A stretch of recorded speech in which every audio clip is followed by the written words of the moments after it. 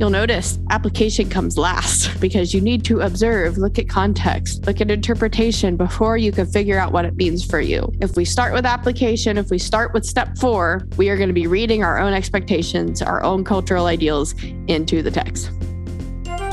Welcome to Apologetics Simplified, a podcast about Christianity, theology, and culture. Hit subscribe to be notified of each new episode. And now, here's your hosts, Leah Chapman and Andrew Foster. Hello, and welcome to another episode of Apologetics Simplified. We are so glad that you're able to tune in and listen to us talk about things. We certainly are. Yeah, we're here to talk. We're here to answer your questions. All right, caller one. We have a letter from... Just kidding. Our never-ending goal being Bob and Larry. Maybe we should just go to that format and get letters. Probably. We're supposed to have a letter from, however, Postal Service way behind, so... You know what, though? We do kind of have a letter. We do. Right, because somebody chose to leave us a nice review. No. I know, isn't that great? I really appreciate that. For some reason, we've gotten a lot of negative stars lately. So positive reviews. Did you say you appreciate, appreciating? Exactly. More pastoral, appreciate? That's exactly what I said. Okay. Yeah. And so I appreciate all those people who leave positive reviews in 5 stars. I guess that's technically a rating. 5-star ratings. But then they also left a written review. They said, "Thank you. 5 stars. I recently found your podcast. You are both so fun to listen to. I feel like we could just be sitting around at a coffee shop, laughing, and oh yes, learning so much about our faith." So thank you so much for saying that. That really lifted my spirits when I found it. So thank you so much. Yay. And at the time we are recording this, it is the first week of November. So let me just be the first one to say Merry Christmas. It's actually the second week of November now. No, it's not. It's the 9th. Yeah. It's full week of November. It's going too fast. I can't handle it. But, Merry Christmas. Exactly. Of course, we both work at churches, so, that's on the mind. Mariah Carey has defrosted. We're ready to go. Oh, boy. So anyway, we're going to be talking about things today, as we do make our habit of doing. What are we talking about today? So today we're going to be learning about how to study the Bible through the book of Jonah. So we're going to be studying Jonah. The VeggieTales movie. Exactly. Yes, we're going to study the VeggieTales version of Jonah, which had largely negative reviews, but with a strong cult following. No, we're going to be studying the biblical book of Jonah. And in doing so, we'll learn some stuff about the book of Jonah, but then we'll also learn how to study the Bible. And this is something you can use on any passage in the Bible. We're going to share some resources, which are all completely free and accessible. The whole point of this, though this might not be apologetic simplified, this is Bible study simplified. I want to make this simple because Bible study does not have to be hard. You do not have to go to seminary to study the Bible. It's for all of us. This is God's word to us. And so we want to make it accessible to you through these basic study techniques and through these free and accessible resources. Yeah. So we've said that you can study the Bible, but why? Why study the Bible? Why take the time? Well, we're going to go into that. I'll just first say, because, it's important. But why is it important? Well, let's go into that. We first need to recognize that the Bible can be difficult to understand. There are lingual, cultural, and geographical differences, things that we, in our modern Western minds and lives, may not entirely understand. So let's start from the lingual perspective. I see a show of hands in here. Who knows Hebrew, Greek, and Aramaic? I know 2 of them, sort of, barely. Sometimes. All right. I saw one hand. Anybody else? I'm sure a few. I'm sure a few of y'all do. There's no one else that we can see here. It's just us. Yeah, that's true. What, Hank? Where is he? I don't know. So even if you do, like our own seminarian, there will still be some passages that are hard to understand because of culture. We live in a very different culture in the 21st century Western world now than they did in the ancient Near East. Idioms, what do you call an idiom? Sorry. Idioms will be different. Also, that's a linguistic thing again. So yeah, jumping back to our first thing. Cultural expectations and customs will also be different, and we mustn't forget the etc. All those other things that Leah didn't think about while she was making her notes. Long story short, it's different culture, different language. Things are different, hard to understand. And also geography, like shapes and squares, rectangles, and all of that fun stuff. Exactly. Or is it rocks? Wow, I'm all over the place. So geography, which is like maps and locations of things that we might not be familiar with. We live in a different place than they do. We have different cities. We have different roads. We have more stoplights. We have, more, Dollar Generals and Waffle Houses, especially if you're in the South. I would imagine so. Yeah. Yeah. Yeah. Man, can you imagine if Waffle House was around in biblical times? That's probably where Jesus would have hosted the Last Supper. I was literally just thinking that. We're too simple. Take this waffle. This is my body. Take this maple syrup. You imagine all of us dipping our waffles in maple syrup every Sunday. I don't know. More people might come to church. I don't know. Anyway. So anyway, all this to say, the Bible is a little complex. Very complex. It's a collection of 66 really old books. Those books were written between 2000 and 2006 years ago. 2000 and 6,000 years ago, depending on the book. It's going to be difficult to understand. So what's the point? Why bother? It's hard. I don't want to do it. Well, the Bible is how God has chosen to reveal himself to us. Some people say the Bible contains the word of God, but we believe that the Bible is the word of God. It is exactly what God wanted us to have, and it's what he wants to use to talk to you. Yes. And, we'll run into passages in the Bible. Frankly, Jonah is one of the simpler ones, but we'll run into other passages where we're like, what in the world does this mean? And you'll notice that scholars and Christians disagree with each other. And honestly, it's fine that we disagree with each other. But what we need to be careful of is making sure that we are going to the Bible and studying it and letting it reveal itself to us, letting God reveal to us what he intended versus taking our own cultural expectations and reading them into the text. That's what we have to be really, really careful of. Because when we read our own cultural ideals into the Bible, then we are not reading it properly and we're not reading it as God intended. But that doesn't mean that we should just say, oh no, this is too hard. I'm not going to study the Bible, because frankly, basic Bible study isn't that hard. There's going to be passages that are harder. And there's other great resources to help you understand those issues more, but just basic Bible study is not that hard, and you can do it. And it's worth doing it because, like Andrew said, this is how God's chosen to reveal himself to you. So take that opportunity to get to know the God of the universe who made you and loved you and saved you. So here are these 4 basic Bible study steps. And we are going to look at them, use them on Jonah, learn some useful resources as we go through this. So first, observation. What do you see in this passage? When I was in seminary, we had to take, I don't actually remember which book it was. I feel a little bad about that. It might have been Philemon. Anyway, we had to take this passage and make, I think, 30 observations on our first homework assignment. And then we came back and they went, oh yeah, those are fine. Okay, go home and do 60. We were like, what? The whole point of that exercise is that observation is the most important step. It is step 1, and that is the first step, but it's also step 1 in that it's primary. You have to have good observation and really look at what's going on in the text before you can move on. It is the most important step. You can't skip it. So we'll do that with Jonah. And then context. What's going on around this passage? Around meaning literally like around in that same book or in that same area of the Bible, around meaning like in the culture, context. Step 3 is interpretation. What did this mean to the original readers, however many thousands of years ago? What did it mean to them? And then lastly, application. What does this mean for me, for us today? You'll notice application comes last. it is the last thing you do because you need to observe, look at context, look at interpretation before you can figure out what it means for you. If we start with application, if we start with step 4, we are going to be reading our own expectations, our own cultural ideals into the text. Do not start with application. So we'll have observation, context, interpretation, and application.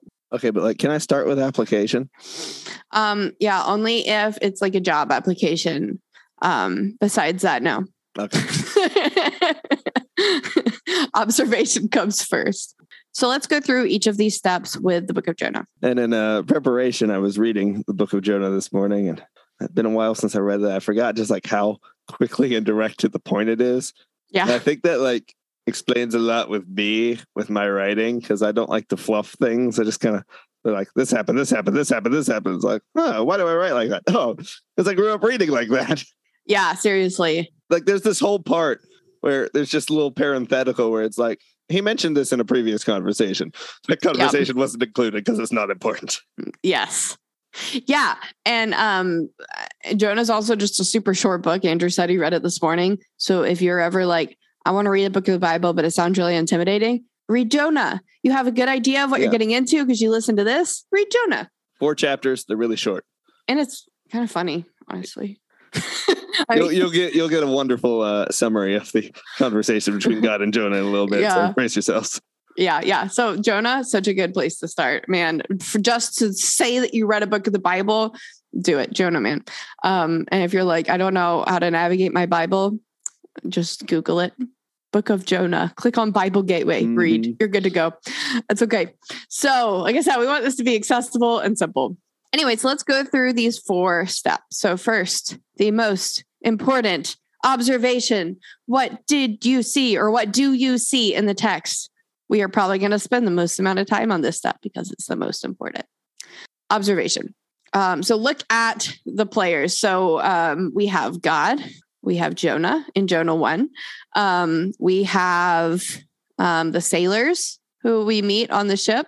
And then we have a fish. So those are our players in the book. I'll read some of it. The word of the Lord came to Jonah, son of Amittai. Go to the great city of Nineveh and preach against it, because its wickedness has come up before me. Okay, so my first observation is that God is getting straight to the point. Go do this thing. Okay. But Jonah ran away from the Lord and headed for Tarshish. He went down to Joppa, where he found a ship bound for that port. After paying the fare, he went aboard and sailed for Tarshish to flee from the Lord. Okay. God says go. Jonah said no. Then the Lord sent a great wind on the sea, and it describes how God sent basically a storm to get Jonah's attention. And through this, and I'm just going to summarize, through this, these pagan shipmates showed more fear for the Lord than Jonah. So that's an observation right there. And then Jonah eventually says, you know what, just throw me into the sea. And they don't really want to because they don't think it's nice to kill people, but somehow he convinces them. And then it ends with, now the Lord provided a huge fish to swallow Jonah, and Jonah was in the belly of the fish 3 days and 3 nights. So another observation there, God did not let Jonah die. Even the observation I read at the beginning in verse 3, but Jonah ran away. That contrast right there, that's an observation. We have contrast between what God said to do and what Jonah decided to do. Now, here's my summary for how God and Jonah interact. Our 2 key players here. God, go do this thing. Jonah, lol. God, no, really, go do this thing. And then Jonah's like, crap. So that's my summary. I think the crap is probably once he got swallowed by the fish. It was like, wow, he's really going to make me do this, isn't he? No, it should be pointed out that how he exited the fish was through vomit, which is yes, slightly more pleasant. I don't know. Is it though? I don't know. I guess. So, you'll also notice that we did not say whale because the word is fish. And you might ask yourself, how did a fish swallow Jonah? And to that, I answer, that's a really good question. You're going to have to ask God that someday. But the newsboys said it was a belly of a whale. Well, they're wrong sometimes, Andrew. I know you love them, but so look at the players. We did that. Compare, contrast. Are there things being compared? Yeah, we have the prophet Jonah, prophet of God. Generally speaking, prophets are expected to do what God told them to do. And then we have these pagan shipmates who were, generally speaking, not expected to do what God tells them to do because they don't worship that God. And yet we have this prophet not acting very godly and these pagan shipmates acting fairly godly and being, and then we have the prophet Jonah, human versus fish, who you'll notice if you read into chapter 2 that the fish obediently not only swallowed Jonah in chapter 1, but then vomited him up in chapter 2. So we have prophet Jonah versus fish. One is obedient, one's not. I'll let you figure out who. Then we have prophet Jonah versus the Ninevites. If we were to read into chapter 3 and 4, you would observe that the Ninevites very quickly repented of their sins once Jonah finally preached his 7-word sermon. You know what? I am going to read that. Hold on. It's too good, man. And it's 7 words in Hebrew. 40 more days and Nineveh will be overthrown. There was no call to repentance. There was no, that was it. In Hebrew, it's 7 words. And then he was like, yeah. I'm done. Even the VeggieTales version had a call for repentance because his sermon in that one was, stop it. Yeah. Yeah. It's, that's it. Just, that's it. 40 more days. It's like turn or burn, but without the turn side. Yeah, exactly. Just burn. You're going to burn. Bye. I'm going to watch. Yeah. But okay, so this is in chapter 3. And then Jonah's warning reached the king of Nineveh. He rose from his throne, took off his royal robes, covered himself in sackcloth, and sat down in dust, which is, this is sort of skipping the context. But if you studied the context, you would know this is how they mourn. And he declares a fast so that they can beg God to not let them perish. It says, who knows? God may yet relent with with compassion, turn from his fierce anger, so we will not perish. When God saw what they did and how they turned from their evil ways, he relented and did not bring on them the destruction he had threatened. So we have Jonah versus the Ninevites. Prophet of God should really be doing what God says to do, and Ninevites who probably won't because they don't know or worship this God. And yet in the moment, Jonah gave a crappy sermon and the Ninevites repented anyway, and God forgave them. So we learn more about Jonah's character or lack thereof and God's power to show mercy. I'm guessing even to soften their hearts really to these people. We do things and it just makes God facepalm. Oh yeah, for sure. Another thing we can observe, which I'm just going to tell you because I don't have that in this passage, at least not that I remembered from my observations. Are there any lists present? What are they for? That's another thing you can observe.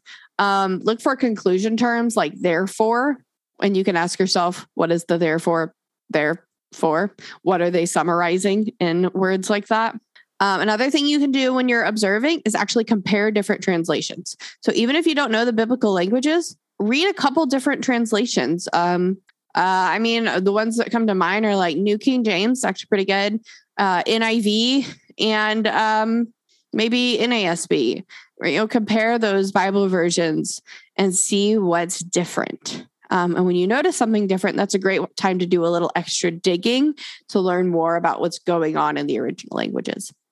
And then another thing you could do for observation, and really it'll also help you with context, which is where we're going next, is to read in the Net Bible, Net. It's free. A lot of places, including Bible Gateway, and they have copious notes. A lot of the notes are from Dallas Theological Seminary professors, and I've come to really trust that translation in those notes. Not so much to the degree of I agree with all of their translation decisions, but trust it in the sense that they explain why they chose certain translations. They explain what's going on behind the text. It's just a really great resource and it's free. So that's your first resource is the Net Bible. Is great for Bible study in general and can be great for helping you with observations too.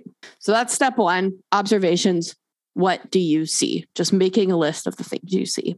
Step 2 is context. And in the words of our favorite meerkat Timon, you can read this and go, hey, what's going on here? Exactly. Yep. Seriously, read the verses and chapters around the chapter you're studying. Another great tool is a commentary on the passage. The most readily accessible commentary is the Matthew Henry commentary. We do need to have a little disclaimer here. It is quite old. It's good, but it's old. Just know the language is kind of older, not like full-blown Old English, but kind of like how Thor talked before Ragnarok. Yeah, it was written, I think it said in 1706, so it's old. So yeah, there might be some of these and thous. Doth mother know you wearest her drapes and all that fun stuff. Oh yeah, exactly. But it's not like it is, you can understand it. It's just going to sound a little funny to you. Mm-hmm. And then you can download this thing called Bible Map if you have an iPhone.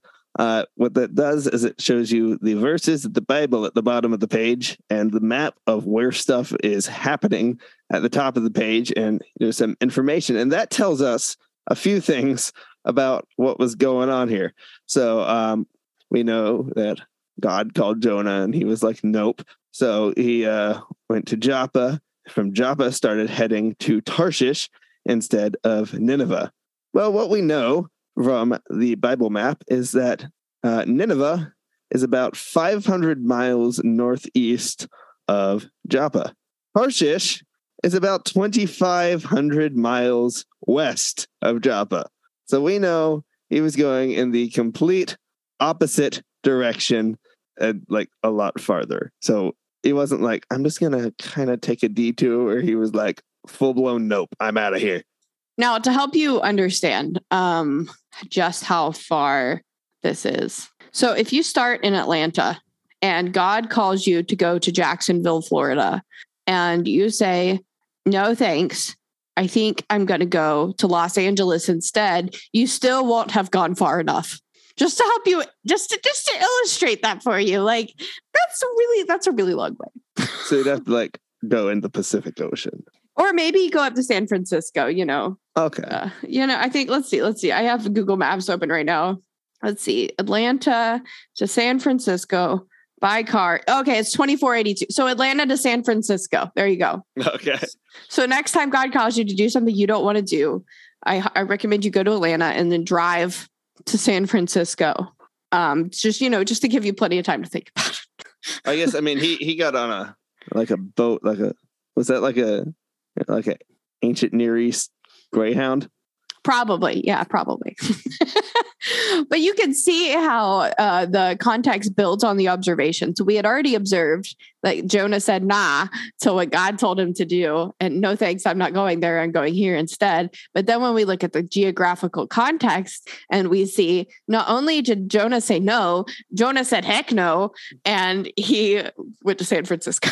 He went way far away.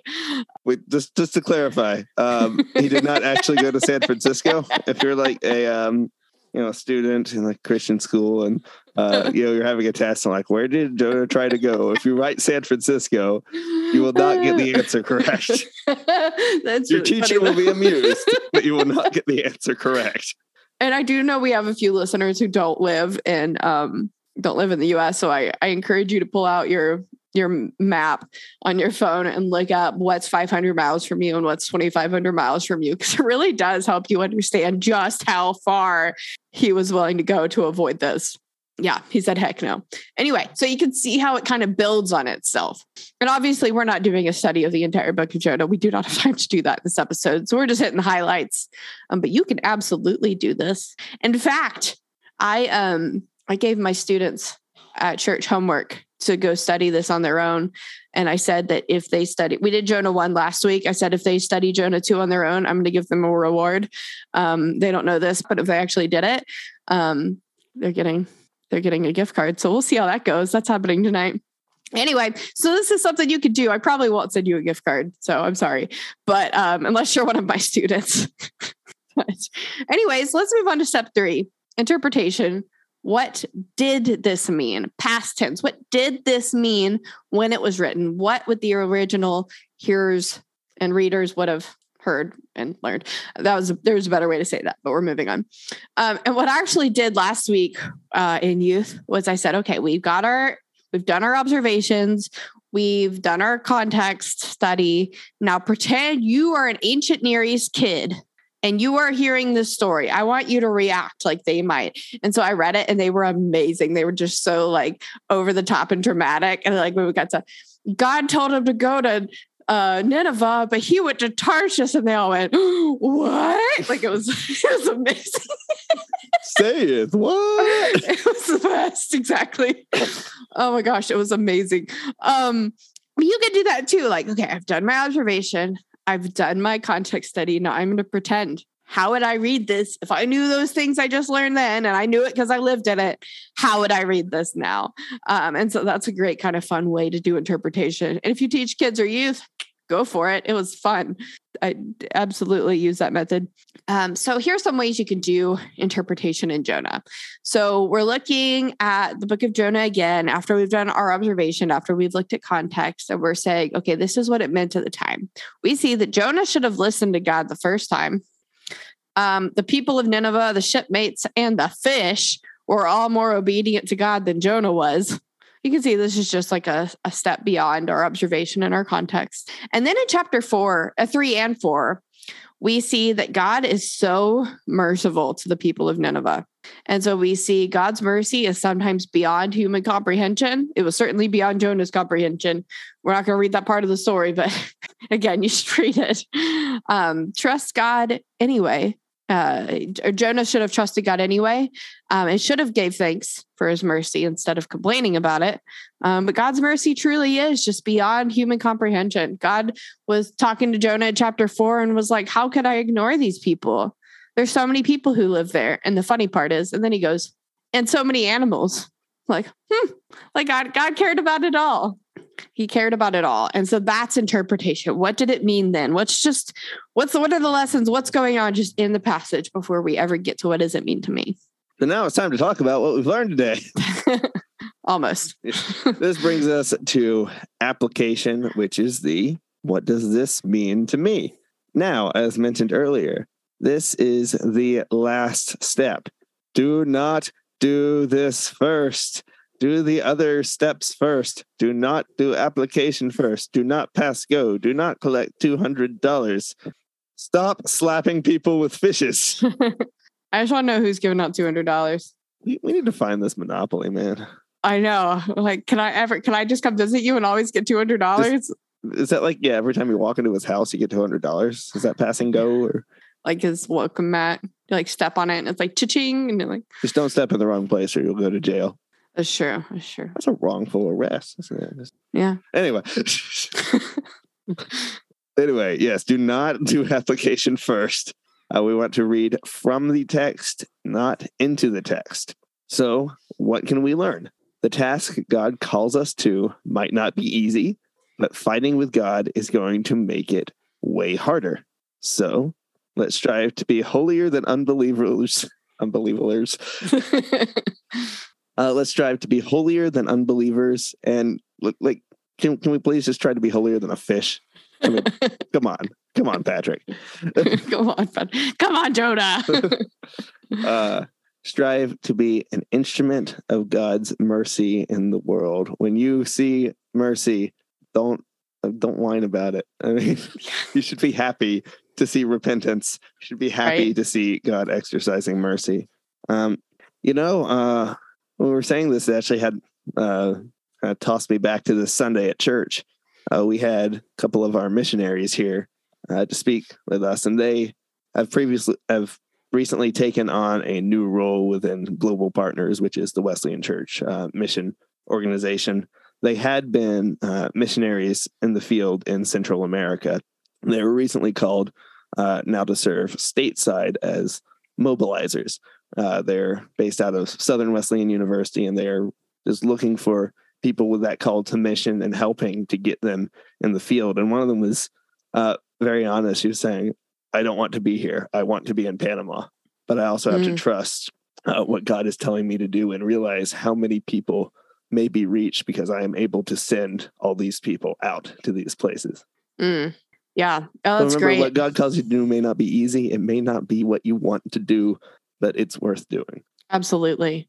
And here we are telling you how to study the Bible, but through this, we've got some real life application even just from doing this as an example.